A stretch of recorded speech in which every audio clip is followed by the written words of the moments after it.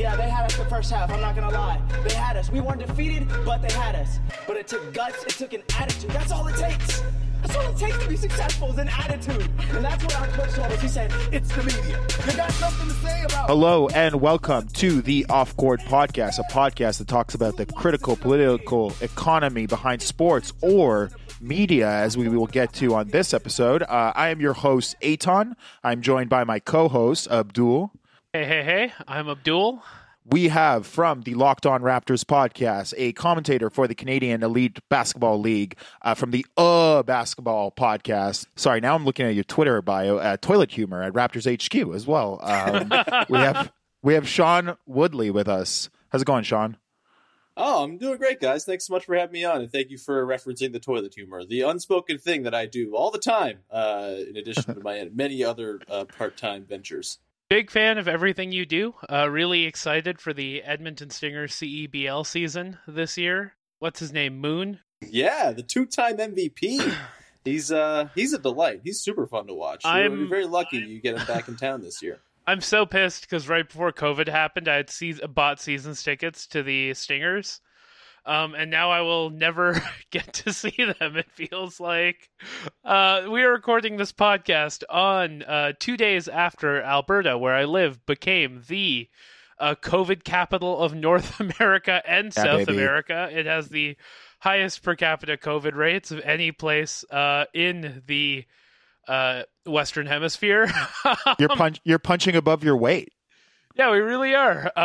We are also recording this the day after the Toronto Raptors whipped the Los Angeles Lakers behind. By the time this comes out, Kyle Lowry may not even be a Raptor anymore, but this is proof that he will forever be a Raptor, and also that Pascal Siakam has AD's number so badly, it's not even a question at this point.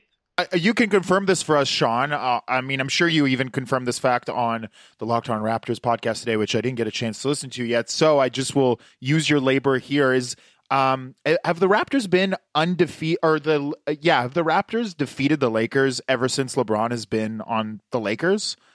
The only time they lost was a few weeks ago when LeBron wasn't playing. OG got ejected in the first quarter for lifting Dennis Schroeder, I guess is the best way to describe it. He kind of just deadlifted him like a weight without a little weights baby on the end of it. I don't exercise much. I don't know the terminology for dumbbells. But yeah, that was the only time they've lost to LeBron's team since he left Cleveland, which is a very nice thing. It doesn't really solve all of the demons in the closet from the Cavs years, but it certainly lessens the blow just a tiny little bit to see all these meaningless regular season games go the Raptors' way. It is a consolation prize for a season that's this hellish and this awful. Yeah, it's been rough, folks, and it's also been rough in the landscape of local sports media, as we've seen time and time again. Yeah, with layoffs at Bell and Rogers, with basically layoffs in every major media industry, increasing precarity in gig work. As a part-time journalist, it's interesting seeing pitches, especially this year. Far fewer pitches get accepted than even were like a year or so ago, right? I have a friend who's a far better journalist than me who just tweeted today about getting 6 pitches denied in a week. Which is crazy. And, Sean, this is something you have experience with, which is why we wanted to have you on, talk to you about it. So, yeah, tell us a little about who you are, what you do, how you got into it, sort of where you stand in this, immense landscape. Yeah, I've been in the game, as it were, for, I guess, 6 or 7 years now. I went to journalism school, which don't go to journalism school. It's a bad idea, but I did at Carleton University. Finished up there after 4 years of being told, don't cover sports. Sports are dumb by all the politics people who ran my classes. I said, F you, I'm going to cover sports. And so I ended up kind of getting an internship with TSN Radio in Toronto, just kind of through a couple people I knew at Bell Media, because privilege does help sometimes. And so I ended up getting into an internship there. Spent a couple of years or a year or so, kind of a couple days a week doing the unpaid thing and just sort of posting podcasts and offering stats to the people at TSN Radio who nothing about basketball to sort of make that my niche. And then from there, turned into a producer job. I kind of produced all over the place. I produced our afternoon shows, our morning show, just kind of whenever somebody was off, I was the first person up to kind of fill in for the week, which was nice. And then from there, I produced for about a year, and then I had a show that I produced, a basketball show that I started to produce called, I think it was called Home Court with Megan McPeak and Dwayne Watson. It was a really great, fun show. And then from there, I just kind of realized, this is TSN Radio in Toronto. There's just not a lot of way to move up. The people on the same people who are on air today were the guys on air when I was there. And so I was like, you know what? I don't know if I need to do this. That was around the same time that I got the Locked On Raptors job, and I've been doing that for almost 5 years now. And that plus just a desire to get the hell out of TSN Radio in Toronto was kind of spurred me to just quit. And I, worked the podcast and some blogging and stuff and started covering the team that year in person, credentialed and all that stuff. And then just worked a day job that was nothing to do with it at all. I was the guy who walked around and read your gas meter for a couple years as well to kind of make ends meet. And eventually with Locked On, I was able to kind of move up the chain a little bit. I'm now our producer or manager for our baseball and NHL networks as well, in addition to doing my basketball show. So I oversee 70 different podcasts on that end. And then moving to Hamilton from Toronto, just because A, rent, B, my fiance is a teacher in Hamilton, and it was easier to come here than to make her move boards and things like that. Ended up latching on with TSN 1150 Radio in Hamilton, which at one point I was like, am I going back to the same family and, this is going to be all the same crap? But no, because as it turns out, Bell Media kind of forgot that station existed. And it was this beautiful little paradise where we could basically do whatever we wanted. There was one show, maybe two shows when I was there. There was a morning show and an afternoon show. And, I'd get to be on air right away, offering Raptors takes and then takes on other stuff, and then co-hosting in the mornings, and then hosting my own shows, from time to time, whether it was filling in on the Drive Time show or, hosting my own basketball show at night. And it was really fun. It was great. And obviously this past year was not so nice at TSN 1150. It got shuttered basically without any notice in January, but that was a really high point, during the pandemic, just because there was nothing to talk about, and because apparently I'm good at talking about bullshit. They were like, hey, you want to come in, be the third guy in the morning show just to help the guys get through, and you can talk about whatever you want, basically. So I did that, and that was a blast. And that kind of, when the CEBL season started up in 2020 summer, last summer, what is time? I don't know what year it is anymore, but last summer, I kind of stepped aside from the radio station a little bit to do the CEBL play-by-play and all that stuff. I've been doing that for a couple of years. So many different hats. The calendar is a nightmare. Full disclosure, we're recording this the day after we were supposed to record it because I forgot that we were recording, because I'm bad at, keeping tabs on things. And I think 7 years of freelance living, it just kind of, okay, today I'm doing this and today I'm doing that has kind of led to me being bad at writing things down. But that's kind of the overarching story, I suppose, that brings us here today, where there's no TSN 1150. It's basically full-time Locked On. And I'm not so upset about that, to be honest. It's kind of a nice place to be. Yeah, it doesn't sound like a bad way to end up. And yeah, I get it. I work 3 jobs plus this podcast. It's like managing a calendar is its own job. I'm going to take it very quickly back to Carleton for a second. For those who don't know, Carleton basketball has I believe, and correct me if I'm wrong, Sean, a legendary defensive scheme that completely demolishes any visiting American teams to the point where American teams will avoid playing the Ravens. Yeah, the Ravens are really good. Dave Smart's their head coach, or he was their head coach. He's now just a consultant with the program now, but he won, I think the total right now is 13 titles in 15 years. It might be more than that. I could be misquoting, but it's a lot. Basically ruining all parity in Canadian university basketball, but once in a while they'll play Syracuse and beat them. You're right. And that's always a fun time. And it's gotten to the point now where I think it was during the Zion RJ Barrett Duke season, where they came up and played a couple games up here. They played Ryerson, I think, and they played U of T. And I believe they specifically said, no, we're not playing Carleton. Would they hang over the course of a full season? I don't know. Those U.S. games are probably the biggest nights on their schedules, and they're hitting those teams in the preseason. So it's probably not a fair sort of evaluation of how good they were. But yeah, they were fun to watch. You got to go to the championship games and stuff. They had it in Ottawa every year because that's the only place anyone cared about U Sports basketball. So I guess we'll put it here. And so when I was at school, you get to be part of that and all that. But yeah. The Carleton Ravens continue to kick ass, and I don't so much care about them anymore because I don't really understand the compulsion to cheer for the sports team at the university that you no longer give money to. It's sort of like if I went to a vending machine and ordered a Coke. If I finish the Coke, I'm not then going to go cheer for Coke elsewhere. I'll get a Sprite or something else later on, and that's fine. I'm more of just like the U Sports game, and I get to watch some games with McMaster and stuff like that here in Hamilton, which is nice. But Carleton was a fun time being around there back in the early 2000s when I believe they won all 4 years I was at school. They almost definitely did. I'm just looking at their record now from 2018. They played Cincinnati, Mississippi, South Dakota State twice, and Maryland Eastern Shore, and won all those games with an average margin of 30 points, which is batshit. We have to put them up there with the Patriots, the Lakers, the Celtics. We should be talking about, I didn't even know any of this. We should be talking about the Carleton Ravens in that same breath is what I'm trying to get at.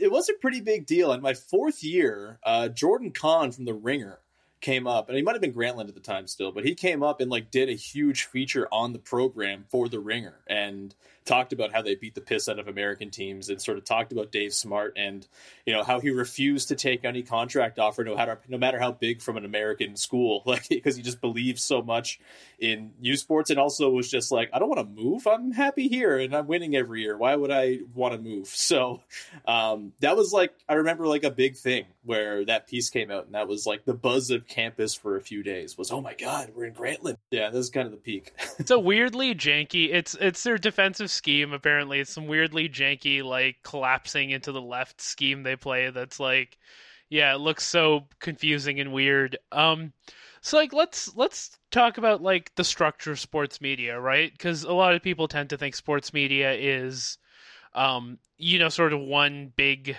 tent or one big umbrella or something like that. How is it actually structured? There's levels to it, right? Local, national, international. What's the difference, and I guess what role does each level of sports media fulfill? Yeah, it's interesting. So, in Canada, it's weird because there's basically two companies that try to be all of sports media, and they do a pretty damn good job of it. They have all the rights. They have, people covering everything. They have the shows. They have the, they're the two monoliths, right? Or I guess that's not the word for one. That's the word for one thing, but you get what I mean. They kind of own it all. And I think it's almost because of that a fun little sort of, I don't know if it's a layer, it might just be sort of an offshoot, a different sort of style of sports coverage has kind of popped up, and I think this is really prominent when it comes to Raptors coverage, right? Raptors coverage is insanely deep and, talented, and there's just so many young people coming up, and there's just diverse in terms of, the faces you see, the voices you hear, the different sort of content you see from podcast to video to all sorts of different things. And I kind of think that's as a result of how sort of closed off the main media is. It's so inaccessible. Even nowadays, there's schools that basically feed these companies all of their talent. They're not really looking beyond the College of Sports Media in Toronto. Everyone you see on TV, from Daniel Michaud to Faisal Kamisa, all these people are CSM people who have kind of been fed through it. It's just sort of it's just an assembly line of, that's not to say that some people like Danielle and Faisal, for example, aren't amazing, but you do get kind of this cookie cutter of who's in your sports media, whether it's your beat reporters, whether it's your on-air people. They're all just kind of the same person, just doing different roles. And because of that, because it's kind of so closed off and getting in there is so difficult. And like, I was only lucky enough to get into TSN radio because I knew a person who got me an interview, and then it kind of went from there. And then they're not going to say no to free labor, so they let me in. But it is because of like the two company structure. It has sort of, I think, led to that sort of subculture of sports coverage where, you know, it is very gig economy based. It is very, you know, tough to make a living doing it, but the people who are good at it can find a living. You know, I'm living proof of it. You know, I live entirely off of my sports media work now, which is great. And I'm super lucky, and it's not the same for everybody, but it is, I think, a growing sort of thing where people are kind of learning how to monetize it, learning where you can make money on podcasts, learning the sort of monetization of video and all that stuff too. And sort of turning that into other jobs where, you know, like Yahoo Sports, for example, has kind of come as like this sort of second tier of company that runs sports media in Canada. And they've kind of really been creative with the people they're allowing in and sort of the content they're letting people do. But yeah, it is all sort of directly, everything that below it is sort of due to what TSN and Sportsnet do in terms of just sort of monopolizing everything and monopolizing access and things like that. And then everyone else kind of has to fight for scraps and get creative. And the creativity has led to a lot of great stuff, but still like kind of an uneven playing field for sure. And you see this in all sorts of different ways, just from pay to access in media rooms and things like that. You know, that doesn't even sort of count about all the newspapers and things like that are also part of the mix, even though they're kind of a lesser part of it these days. But I don't know if that answers your question, but it's there's two big dogs at the top, and then everyone else is kind of adapting to or working for them. In Canada, are those big dogs subservient to like an international structure as well? Like, you know, do Bell and Rogers, for example, like, you know, do they get priority here over like if ESPN came to cover a game, right? Or if international media comes to cover what the Raptors are doing, right? Sort of when the Raptors are in the playoffs or when they were, you know, in their championship year and stuff like that. Like, what role did international media play in like this ecosystem when it does pay attention to it? Oh, when ESPN's involved, everyone gets booted out and up to the blogger row up the top of the arena. This applies to Sportsnet and TSN people too. They kind of, you know, and look, I'm speaking strictly from, you know, the only team I've covered on a regular basis is the Raptors. So I'm not sure how things work with the Leafs. I'm sure TSN's not worried about ESPN, you know, walking in on their turf with the Leafs, for example. But with the Raptors, definitely, like there's this sort of, you know, Canadian ass thing where it's, oh, America's here to talk about our team. Okay, everybody else, you matter less. And Rachel Nichols is getting the interview today. Sorry, Michael Grange and Blake Murphy and other people who are on the beat all the time. You know, the access is now going to ESPN. And this, I think, speaks to just the sort of the construct of the NBA in general and how access works there, and how, you know, there's a certain handful of people and companies that'll get their back scratched by the league and you know, its teams and things like that. But yeah, it's, and I mean, I'm living proof too of, you know, kind of, I was in a way sort of edged out of the finals because of this, because the finals come to town. All the American media is like, all right, we're going to Canada. We're covering the NBA, and that, you know, there's only so much space left. So like, I wasn't able to cover the finals after covering, you know, 60% of home games for the previous 5 seasons and covering every game in that playoff run up until then. And then there just wasn't space for a second Raptors HQ guy. They said, get the toilet humor guy out of here. That sort of happened there. So yeah, it is still, you know, it's like a lot of things in Canada, right? Where, you know, America comes and it's like, oh, they're cool and big and nice, and we're going to sort of bend over and let them kind of take over the show. And you're kind of left behind a little bit. But again, it's sort of, it leads to other things. You know, me not being at the finals directly led to me being asked to write a book about the finals. And so I can't be mad about it. It's sort of how you adapt to clearly not being at the top of the list. And, you know, some people are good at it. Some people, you know, say, screw this, I'm out, and that's fine. But yeah, it's a very strange ecosystem to work within, no doubt. We the Champs is always a reliable raffle giveaway when I'm trying to do GoFundMe's on Twitter and stuff like that. It was Doug Smith's book until people got mad at Doug Smith. Now it's your book, Sean. No, it's We the Champs.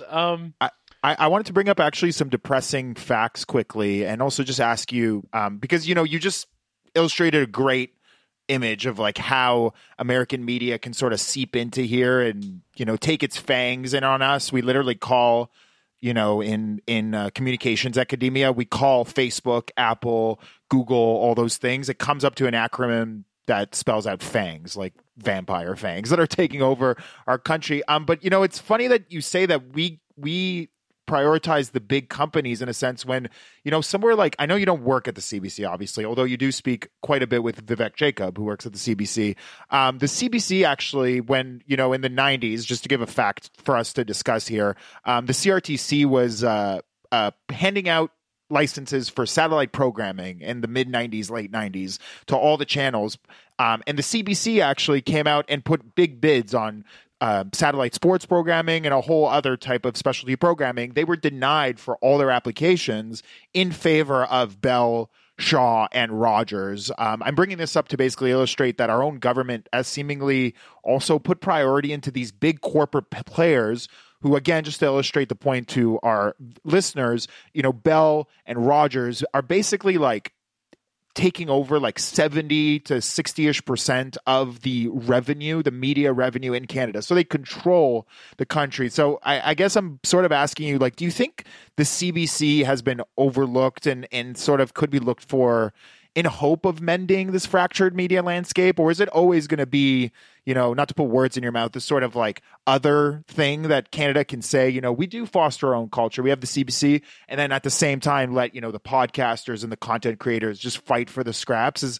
What do you think of that when I bring up those facts, basically? Yeah, I mean, we've seen the CBC have sports before, right? And be big players in it. I mean, they were kind of edged out, and now they're just sort of hangers on when it comes to the Sportsnet NHL deal. And it's very sad to kind of see how they're just sort of like, all right, you get to play the Senators and Jets game tonight, and Sportsnet gets the good stuff. And, you know, it's how the deal works. And Ron McLean works for us now and all that. So, yeah, they got nudged out there. I mean, they used to have baseball. They used to have, I think they used to have Raptors games, if I'm not mistaken. Like, they were deep in the rights game. And you know, I guess this is probably well above sort of my expertise, as I'm curious, as sports rights have gotten more expensive, they're like the only thing that makes money anymore in television. And, you know, I mean, look, the NHL just made like, I think it's like $600 million a year or something like that from their new deal with ESPN and TNT. Like they're swimming in it because of TV rights and nothing else. And we've seen this with the NBA as well, and the huge uptick they had. And I wonder if that's just too rich for a public broadcaster's blood. And can you justify the CBC spending $400 million for rights to sports that are going to be on TV in the country somewhere else anyway? Maybe a little bit less accessible, but you know, I guess that's a policy question that's, again, way above my pay grade and above my expertise, and I'm not in those rooms and conversations. But I would guess that's kind of why that it's sort of fallen out of favor as like a destination to watch live sports outside of like the Olympics and, you know, skiing on a Saturday afternoon in February. And so, yeah, it might just be that the CBC could be a place where you could have live sports and sort of change that conversation. But it also might just not be financially feasible with the way sports rights have gotten so out of control. And maybe that's just an unfixable problem until sports rights are not expensive anymore, which I don't see happening anytime soon here. They might just be kind of not able to pony up the cash that these private companies can. And that's just going to continue to further the stratification at the top with those two companies. It's interesting because, like, yeah, with the number one reason people don't cut the cord for their cable subscription is live sports. And in the US, you've seen, like, for example, like, you know, Hulu and I believe Amazon both made a play into live sports. Amazon carries, I believe, some NFL games now. There's the Zone now as well as an alternative for NFL and for watching soccer. Mm-hmm. That's where, yeah, DAZN is where I watch football and stuff like that. It's like, but in Canada, it's you know, you don't even have the you know, ostensibly like capitalist idea of like free market choice, right? Where it's like if you want to watch the Raptors, you need like a TSN and a Sportsnet, and you better pay for Sportsnet 360 because the Raptors are on there when the Blue Jays start playing.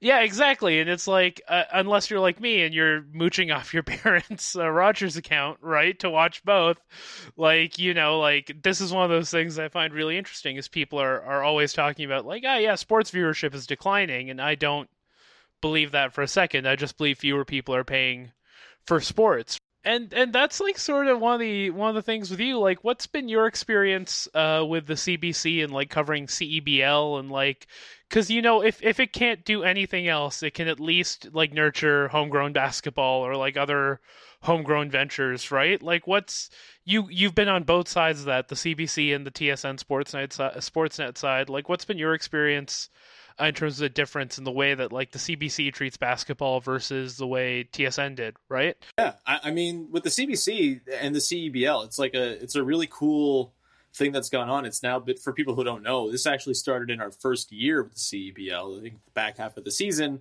they started putting our games on CBC Gem, which was a nice little boost. And then last year for the CEBL Summer Series, the shortened bubble season, I think there were 7 or 8 games on CBC proper. All the rest were streamed on Gem. We had Peter Rootgazer from their Olympic coverage was the main play-by-play guy. It was a really great production. And that's the thing is like the CEBL, yes, it costs like resources and stuff to put this stuff on, but it's not like an enormous undertaking. It's not the most expensive thing in the world to put on. And maybe this is CBC's sort of lot. It is, building these smaller leagues and sort of really staking a claim to them. You could say this for, the NWHL as well. Maybe they get in on that type of thing as that league continues to grow. The CBL is this very Canadian thing. It's a niche thing. Not everyone is going to care about guys who are sort of fringy G League level players. But if you're like you, Abdul, in Edmonton, and you have a team, then you could certainly get on board for sure. And, the expansion is going to come. The league is in a good spot somehow through having most of its existence happen underneath a pandemic. It's still kind of powered through and is looking to expand to Montreal and beyond. And, I think the CBC, that's their lot, is just sort of building up that sort of, and like maybe this could be like what their role should be with the CFL as well. TSN obviously has a lot of investment in that, but the CBC used to have CFL games and help build that league into what it is. And I think the whole CBL goal, from talking to people, I mean, Mike Moriali, who runs the league, is a former CFL player. He said many times on record, like, I want this to be the CFL of basketball.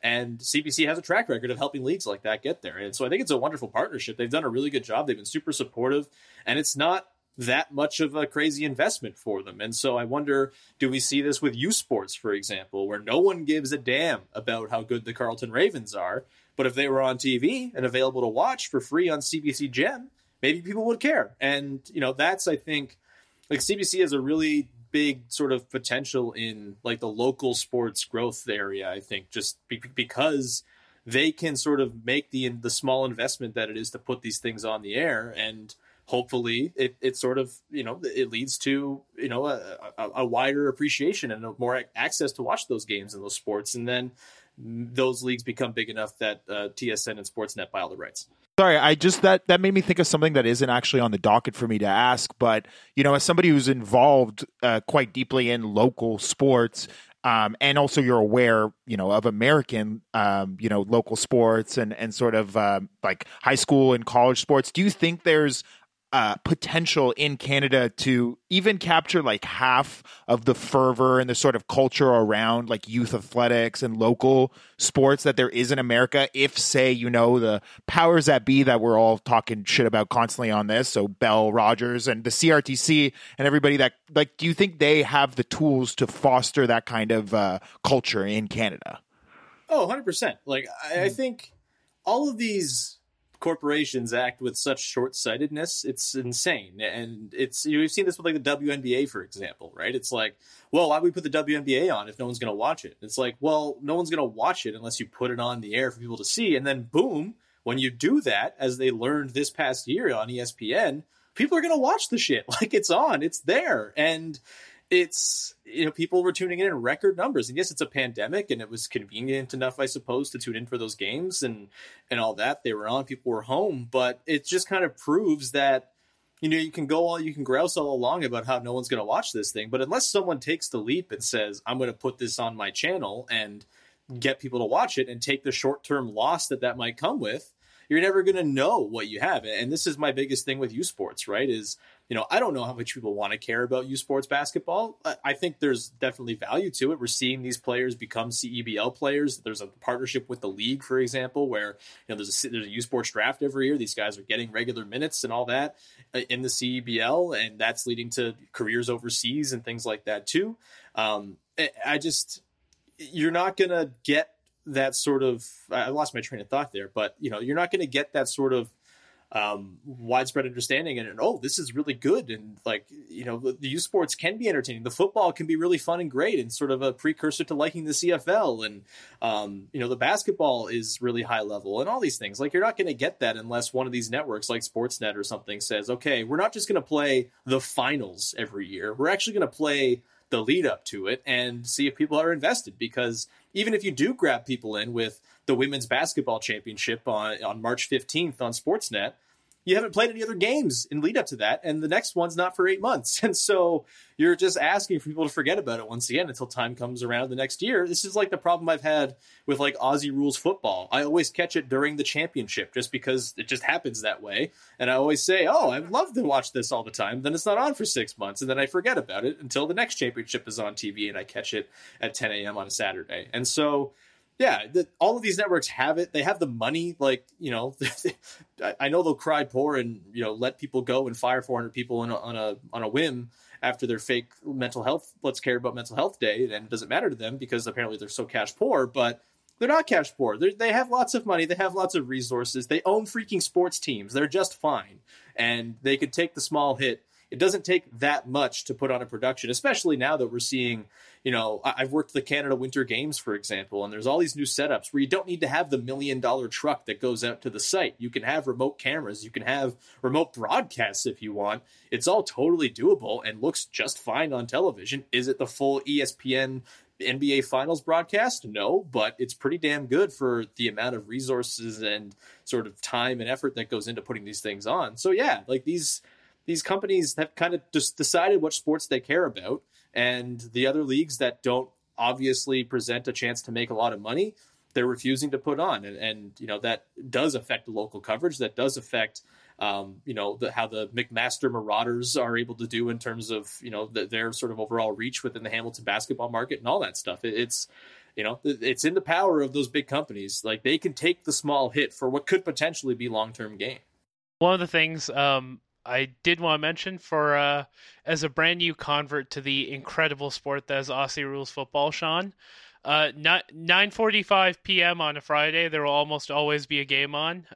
If there's I guess that's 11:45 your time though. Fuck, I live in the best time zone for sports. Yeah, you really do. Don't worry, I live like a goblin. I'm up late, so I'll catch those games. Yeah, 11:45 Eastern time. There's almost always a game on for Aussie rules football. Go Swans. Yeah, it's interesting with building up a culture. When we look at the horizons of sports in Canada, and especially the way collegiate athletics could go, it presents such a cool opportunity to actually build up an ethical form of college sports. By putting attention on the players, by building them up, since it's a smaller market, by looking at ways that they could be, remunerated that aren't the way the NCAA does it, which is to say not at all, and stuff like that, right? It's I guess our media ecosystem is going to be extremely instrumental to if that ever happens. I have my doubts. Oh, yeah. Same here. They've had their chances. I mean, we saw it with the Score, for example, before the Score was shut down. I mean, they had University Rush every weekend. You could watch Western play York, and they'd have a doubleheader every Saturday to watch those games, and then it just went away because the Score didn't make enough money, I guess, and Rogers bought it, and that's all she wrote. You bring up the Score, which is a great transition to a question I had for you. But, I find these interesting parallels or lack of parallels between the Score being shut down, right? So the Score was shut down and sold to Rogers with the sort of notion of modernization. So now it's I believe it was around 2011, 2012, podcasting, online stuff, online sports reporting is becoming really mainstream beyond the Grantland blogs and everything. But then there's the layoffs that you were a part of, which don't really come with even though those layoffs were equally sort of idiotic because Basketball Jones, Cabby, Blake Murphy, they all came out of that and then they flourished in the digital world. Like they almost fulfilled the prophecy of this modernization that they're trying to reach by letting go of these people. But now with the Bell layoffs and with TSN, it was just kind of just because to save money. And then interestingly with you and what you had said earlier in our episode is that you're kind of fine with it because you're already so established in the Locked On Network and with your other podcasting and announcing. Like where do you think we are right now in this dichotomy between like the digital world, the sort of legacy broadcasters we discussed about and everything in between? I don't know if I actually just asked you a question, but no, it's cool, man. Yeah, it's weird.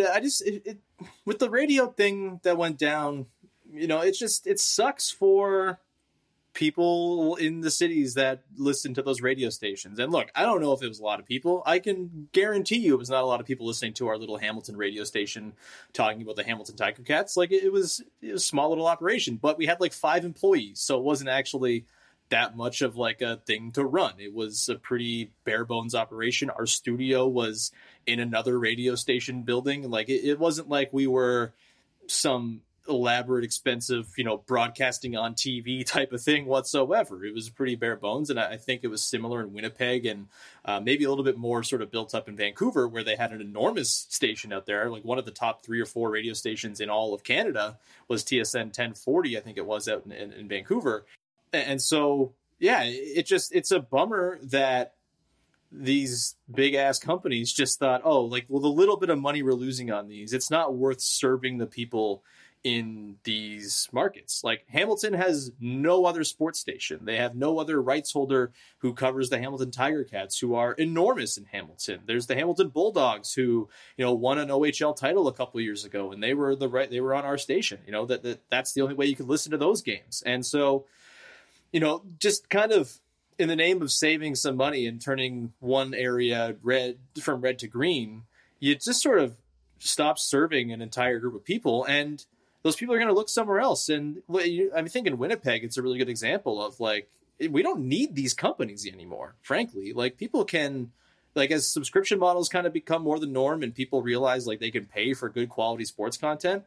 We're seeing out in Winnipeg, all the guys who got let go from the Winnipeg station just started, okay, we're just going to do Winnipeg sports talk on YouTube every morning. We're just going to do our own damn radio show. And sorry, Bell, like you're not going to get any of this pie. We're just going to make our own thing. And we don't have to worry about getting laid off at the whim of a CEO somewhere in Toronto. And, we're seeing this too in Hamilton itself. The station here in Hamilton was really special because look, you can feel what you want about the CFL. I don't love the CFL. It's not my favorite thing in the world. I grew an appreciation for it moving to Hamilton and covering games and all that stuff.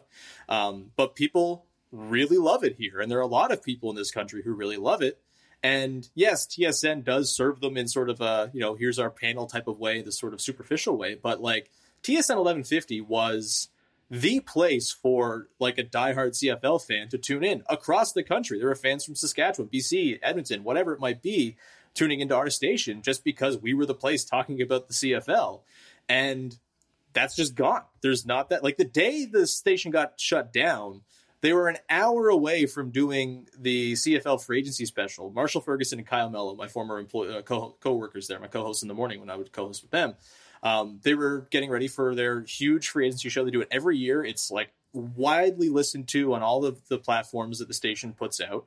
And it's beloved. And like an hour before, an HR woman walks in and says, Marshall, you get your stuff, you're done. And, that's gone. And guess what? Marshall was working on his own website, Canadian Football Perspective. He's now just sort of leaned totally into that. That's his full-time job now. He does podcasts with Derek Taylor, who works out in Saskatchewan covering Riders games. They kind of still do an approximation of their morning radio show once a week, and Marshall and Kyle do. And they have really leaned into, okay, we're just going to give you the best coverage that we can give. And people are paying for it. People are flocking to it. And that's just the whole group of people that TSN doesn't serve anymore. And ultimately, I don't know what the long-term implications might be. They might be just fine and they'll continue to roll on and make all the money that they want to. But there's something there. There's something they're losing by not serving those local communities and the people who would tune into their radio stations and hear their branding and hear all of that stuff every morning to get the sports they thirst for. And now they can just go to Andrew Patterson's YouTube page and watch the exact same radio show they were doing in Winnipeg, except now it's not under the Bell umbrella and they don't have to worry about getting laid off at a moment's notice. It's interesting. Like we discovered firsthand after doing an episode on the ethical parts of the CFL, just how hardcore CFL fans are something else. And I've also written about for Jacobin. I've written a bunch on the CFL, and every time I do, I have gotten a lot of interesting mail, right? But it's they found me psychotic fan base. Let's put it that way, but a diehard one. If you're being kind. They found me too. I don't even have my real name in my at or my my username, Sean. And they found a reporter who was harassing us about some facts we got wrong. Found me and decided to. Yeah, they're crazy.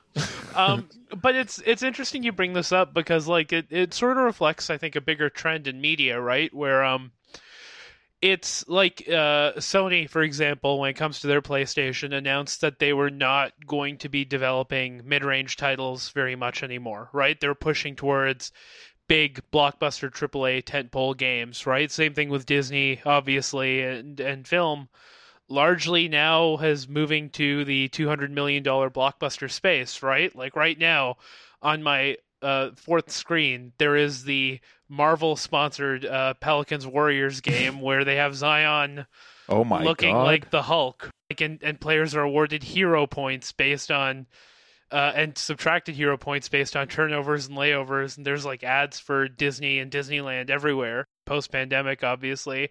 So it's it's interesting because it's all of these companies are now moving to this assumption that the biggest thing is going to be the thing that makes them money without any regard for it's tentpole all the time, without any regard for okay, culturally, what are we fulfilling? What sort of mandate do we have to support and nurture either the next generation of sports journalists, writers of upstart sports, of young athletes? It's just what's the biggest thing we can put on our network that will drive the most views. It feels like a bubble. It really does. Newspaper journalism is like this too, and it's not to veer off what you were maybe getting at, Abdul, but the CBC had local news outlets across the entire country in every small municipality throughout the 90s, early 2000s, and we've slowly seen all these local news places sort of shutter before the sports ones, reflecting what you're getting at, Abdul, right? So it's this it has to do with our democracy too, this problem, right? Yeah.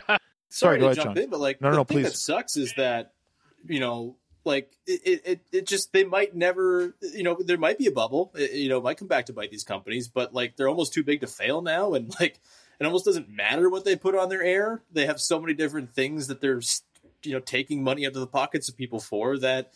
It doesn't really matter. And you can complain, why aren't you playing WNBA games? Why aren't you playing, this, and this?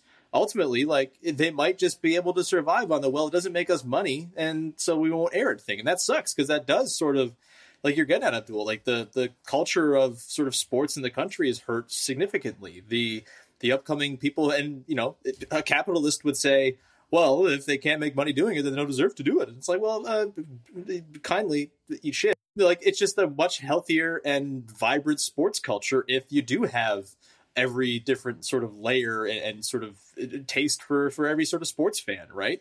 Some people want to watch the Toronto Blue Jays of the International Baseball League or whatever against the Hamilton Cardinals, and that's what they want to see. Sorry, it's the Toronto Maple Leafs, not the Blue Jays. But shout out to Christie Pitts Park. But it's people want to watch that stuff, and if you are only offering up certain things, people will find the other places to go to it. But I don't know if that sort of seeking other things out will be enough to make these companies pay for it, which is the depressing part of it.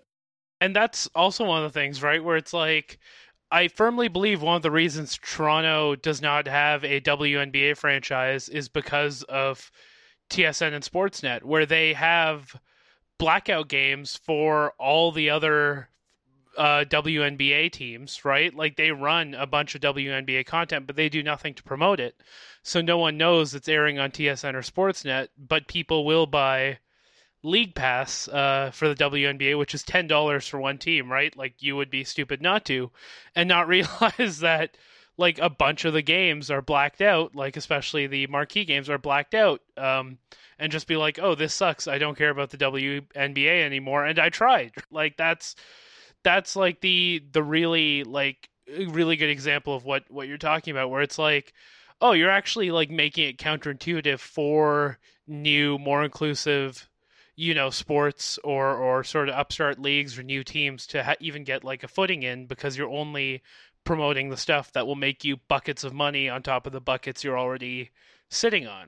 Yeah, it's, I mean, again, I don't really know how you fix it. I don't know. You just need, I guess, some enterprising, like, executive at one of these companies to say, like, we're going to invest in sort of lesser sports and we're going to invest in local sports. And I don't know how many of those people rise up the ladder a belt to the point where they can make those decisions. So it's, I don't really know where the solution is. It might just be that, both things exist and the big companies continue to go on and they'll be stuck in their ways. And eventually maybe they sort of lose favor entirely in favor of everyone else who's kind of going elsewhere for their coverage. But that's the nice thing, is that as we go here, there is good alternate coverage. There is good alternate, it's not just of the smaller leagues, but like, you can go elsewhere, as opposed to TSN for your Raptors coverage. You can go to Raptors Republic. You can go to The Athletic. You can go to Raptors HQ. You can go to Raptors Rapture. Like, there's no shortage of places you can go to get that stuff. Maybe that's where they ultimately sort of see that hit. Maybe they feel like they have to diversify or something like that. I don't know. It's,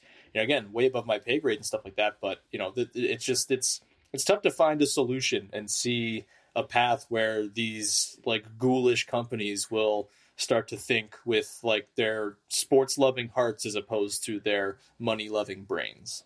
In this house, we do, in fact, stand Blake Murphy. I mean, I we've actually covered a lot of the questions that I was going to ask in different ways. I have like just basically a follow up to what you had just said, Sean, to just bring down the mood for a little bit. I wanted to ask you, and I think Abdullah had it in his questions too, like what maybe would be the solution to this, but this is where I'm very hopeless. I mean, in terms of monopolies in Canada, we've been normalizing them since the 80s. A quote I have here from Ted Rogers when he was lobbying the CRTC in the 80s to let him buy a bunch of newspapers to basically establish Rogers as second to Bell. His famous quote was, "It would be either me or Disney," when referring to like expanding his Canadian monopoly. And then sort of going to where we're at now, I'm just spouting. I'm in school right now for this stuff. I'm just going to spout all my information. We're introducing a bill. It's currently tabled in Parliament and hasn't been implemented yet. Bill C-10, which is the whole point of that bill, is we're going to start taxing all the digital streaming services and from North America, in hopes of mending like our legacy broadcasters. So that includes Rogers and Bell. Part of this bill also comes with a massive bailout for these companies and for, on top of that, traditional newspapers like the National Post and the Star, but also for the people who just laid you off. Like they seem to have a chokehold over the government is kind of what I'm getting at. And then on top of all that, Bill C-10, while it's going to tax all these streaming giants, doesn't bring up anything about, applying things like CanCon laws to content creators, So I brought up all these facts to say, like, do you think that is a solution to sort of apply how we, regulate music and film here with like digital media or content creation? Because I bring up also what I brought up with Rogers, because it seems like they don't want that to happen. They want all of the bailout money from Canada, and this whole notion of like us fostering our culture in Canada to combat American expansionism. We want to concentrate it at the top. So again, didn't really ask you a question, but lots of facts for you to sort of go through. And also, do you see a solution within all of that?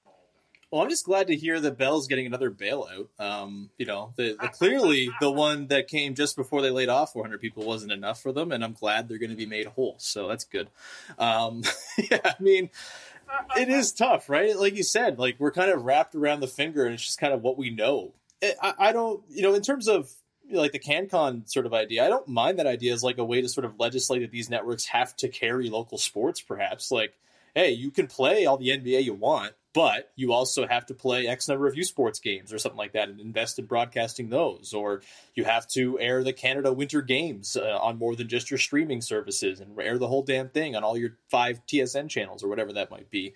There certainly is something there, I think. And that would be, I'm sure they'd fight it tooth and nail to not have to put on stuff they know isn't going to make the same money as, Sunday Night Football. But, I'm sure radio stations would like to play more than just July talk. I think there's, not to take a shot at July talk, they're fine. But, it's, there's lots of other stuff from the States that I'm sure they'd like to have in there as well. But yeah, if you were to hold those companies to account in that way, maybe there's something there. It's tougher because, there's a fewer number of these leagues than, say, artists from Canada and that type of thing. So how you divide it all up, how you legislate it, what the minimums are, things like that. Are these teams, are they just going to put replays on at 2 a.m. to satiate their CanCon laws? I don't know. But, there's something there. I'd never really even thought about that before as a possibility. But, any more regulation of these companies would be a good thing. I think everyone can agree. So that's something. Again, I was like you, kind of without hope, but that's maybe something that if you're able to sort of go through all the red tape it would take to implement and sort of force these networks to make the investment, then sure, why not look into it at least. I mean, my dream, based on just that, to end that thought, is like that you, as somebody who's running Locked On Raptors, or, even like a YouTuber, like a makeup YouTuber or something in Canada, can benefit the same way that, like, productions, film productions that are being shot in Canada with Canadian staff, tax you'll know all, tax yeah. breaks and all that. That's sort of where I'm trying to get at. And I think it's possible with the right vision. It just seems like, all the people with their big houses who run everything and, won't let us drink in parks this summer with COVID because they all own lawns, don't really see the vision. Well, that's the thing, right? Is like, these leagues, the CEBL, the National Basketball League of Canada, the IBL, all these different small leagues, U Sports, they employ people. Like, there are people working in I'm one of them. There's lots of people who work for the CEBL that would not have that job if that league did not exist. And that league is helped to exist by the fact that it has CBC exposure. And, there's all that. It's, there's a benefit to this. There's a benefit to, creating more sort of exposure for all of these different leagues and all these different subsets of sports and all that, because people will get employment out of that. And ultimately that is a good thing. And if, the CEBL goes out of business because there's no exposure, then that's like 50 people who don't have full-time jobs anymore. Like, it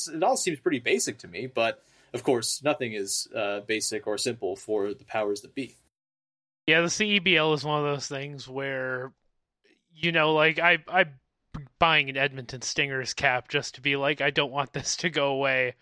Because if it gets bigger, that's like, basketball, one of the most, I think the second most exclusive sport in North America, right after football, is just like one of those things where it's like, that's, even for the players, that's like, 100 roster spots or whatever that just won't be filled for people who need to play professionally, right? Which also, by the way, should be government subsidized if they're running quotas for Canadian players so they can get paid more, right? So they don't have to jump leagues like that.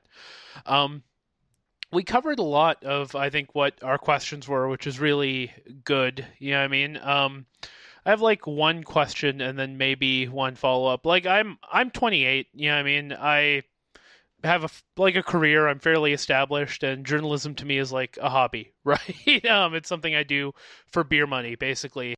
When I look at, especially on Raptors Twitter or, the good side of Raptors Twitter, we've got an incredible number of like young people who are coming up in the industry, either graduating from J school, like Karina Mustafa, or in Westfield, Esperani, like, everyone who's listening should follow these people. They're fantastic, right?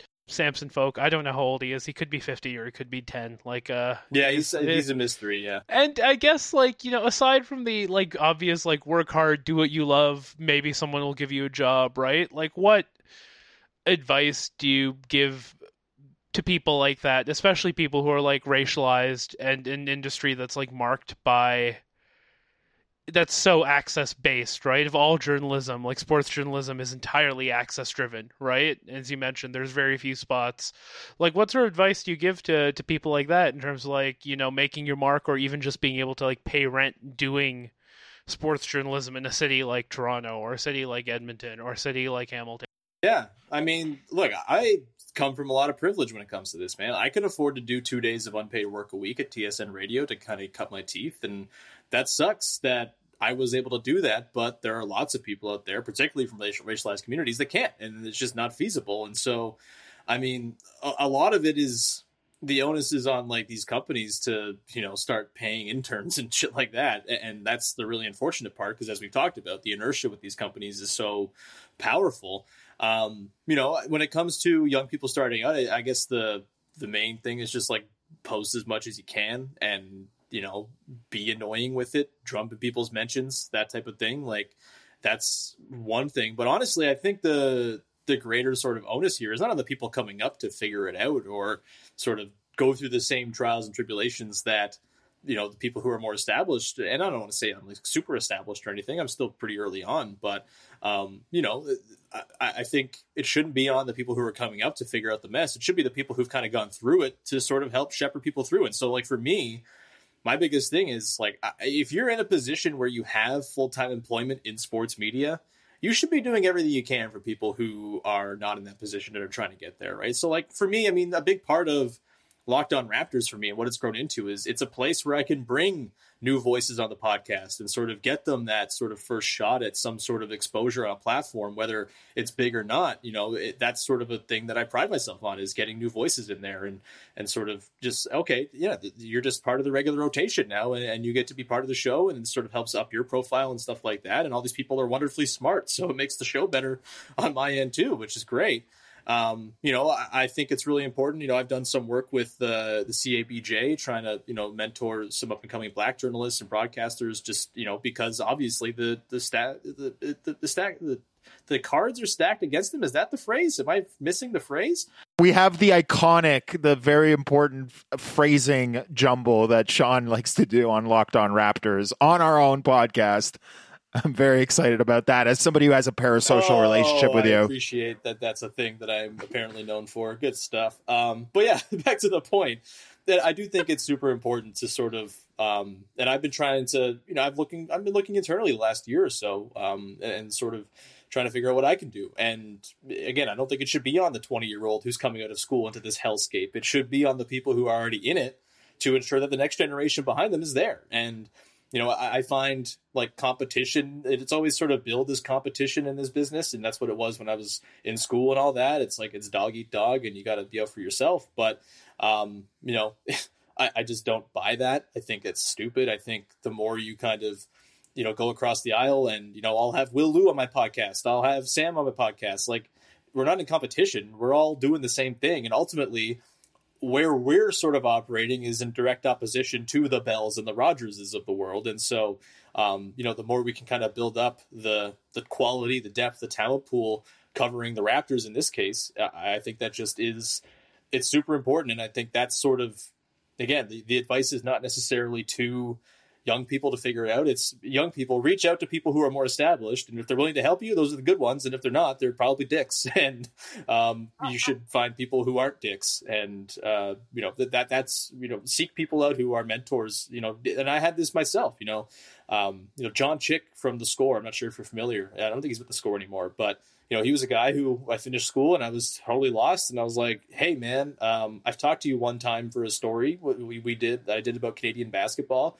I want to just meet for a beer and just like talk about the biz. And he did. It was great. We watched Mexico play Brazil in the World Cup. It was awesome. And he was wonderful that way. And I've always tried to take that and sort of bring it to how I operate. And, I think, again, it's not on the young people to figure it out. It's on the people who have figured it out to pass that wisdom along.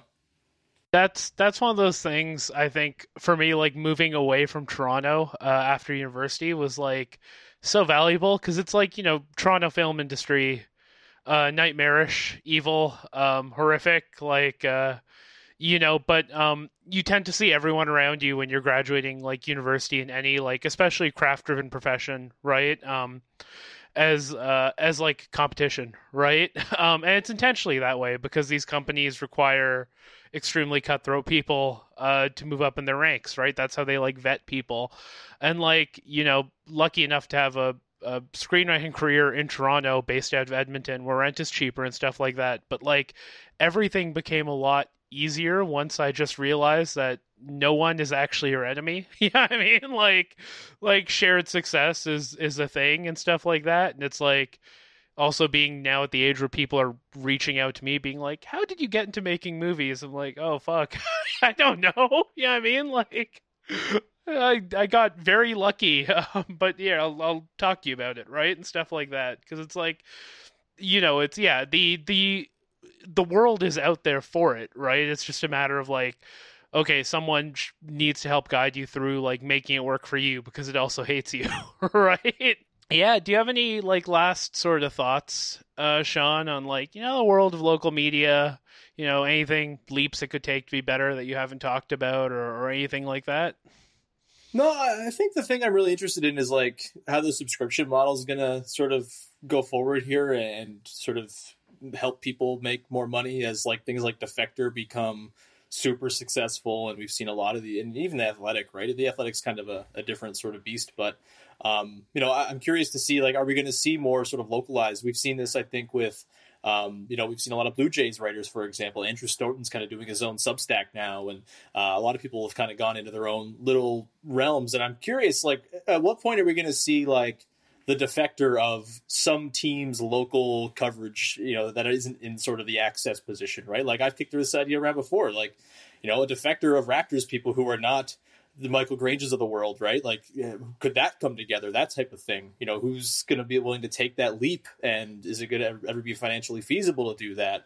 You know, the subscription model, I think, is fascinating, and I think is going to be probably the way of the future, considering how well things like Defector and, you know, people's Patreons and things like that have done.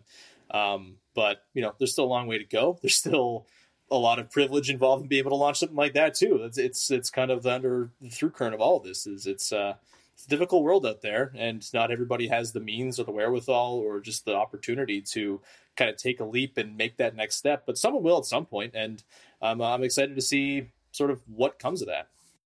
It's really interesting to see how that's going to like apply to the rest of the world of sports too. Like I think of like PD Webb on Twitter, right? Who's like basically made a career doing a Patreon for scouting. Yeah, I mean, like I know he does other stuff professionally in the scouting world as well, but it's like, you know, are we going to have like a generation of like homegrown scouts or like game tape people or like film, film rooms that are like so separate from teams, but teams still rely on and stuff like that? Like that's going to be fun because it's like, yeah, I look at PD Web and I'm like, there are people who pay you. I'm one of them, you know, $7 a month, you know, Canadian, just to see you analyze scouting reports of players that I don't know who these high school kids are, right? I just like what you do. I just like your vibe, right? And stuff like that.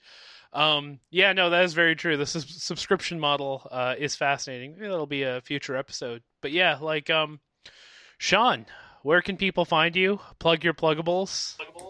Yeah, Locked On Raptors every day, Monday through Friday, covering the Raptors. A lot of draft coverage on tap very soon, it seems, but that'll be fun. It's the first year I've done the show where they've been bad, so it's kind of been exciting to test new waters as opposed to the same sort of beats that you typically hit in a regular year, where they're good. You can find me blogging sometimes at Raptors HQ. Not a ton, but I'll do some game recaps, things like that. And I have a few summer columns that go out every year. My ranking every Raptor is one that is people seem to think is good, even though it's dumb and stupid. But I appreciate people reading it. It's far too much of my time I put into it. But yeah, CEBL, you can watch that. We got games starting June 24th, and I'll be doing some fun stuff actually this year. Can't quite announce it yet, but you'll be seeing my face quite a bit around the CEBL. And hell yeah. I guess basketball with Katie Heindl is the other thing as well, our weekly NBA podcast where we talk sort of about basketball. It's a lot of fun.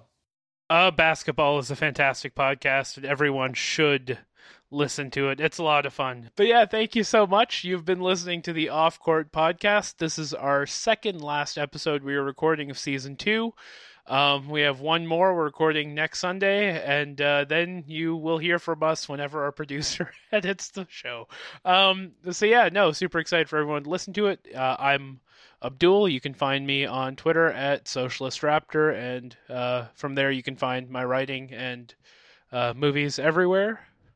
I'm Aton. You can find me at Rabbi Die Hardman, where none of our guests follow me because they don't know it's me. And I post a lot of disgusting stuff. It's okay, Sean, if you don't follow me back. But you can also find my other podcast there, Drum Circle Jerk, which Abdul will appear on soon to talk about Fast and Furious movies. Thank you, Sean, for doing this interview. We really appreciate it. Thanks, guys. Take it easy.